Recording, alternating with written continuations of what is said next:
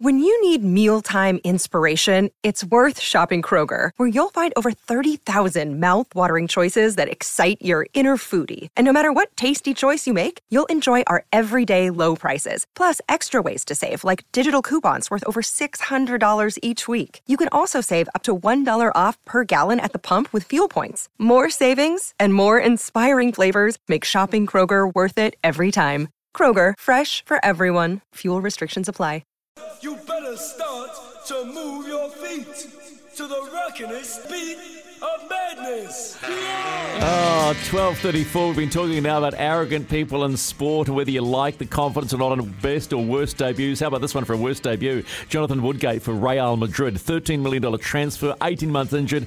Finally gets to play, scores no own goal, and he gets sent off. Thanks for that one, Damon. Okay, Kieran, get it off your chest. Come on, get it off your chest now. Okay, I'm ending the Ronaldo debate right now. Ronaldo originally was at Manchester United 15 years ago. Sir Alex Ferguson brought him in, gave him a chance. Ronaldo started acting up, gained his confidence, keyword, moved forward. Sir Alex gave him a slap on the wrist one time. Ronaldo then comes out saying that he feels like a slave at Manchester United, forces an exit to Real Madrid for $100 million. Arrogance. Ronaldo goes to Real Madrid, makes Real Madrid his own thing. He has a goal of proving that he's the best in the world. He wants to win everything.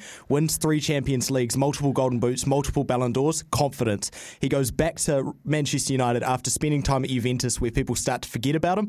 Arrogance. Goes to Man United. Erik ten Hag says, no, you do not fit the system here. Once he comes in, Ronaldo doesn't like that, throws his toys out of the cot, forces an exit from Manchester United via Piers Morgan, goes to the FIFA World Cup as Portugal, complete separate team. Bruno Fernandes, his own teammate, scores a goal. Ronaldo tries to claim it.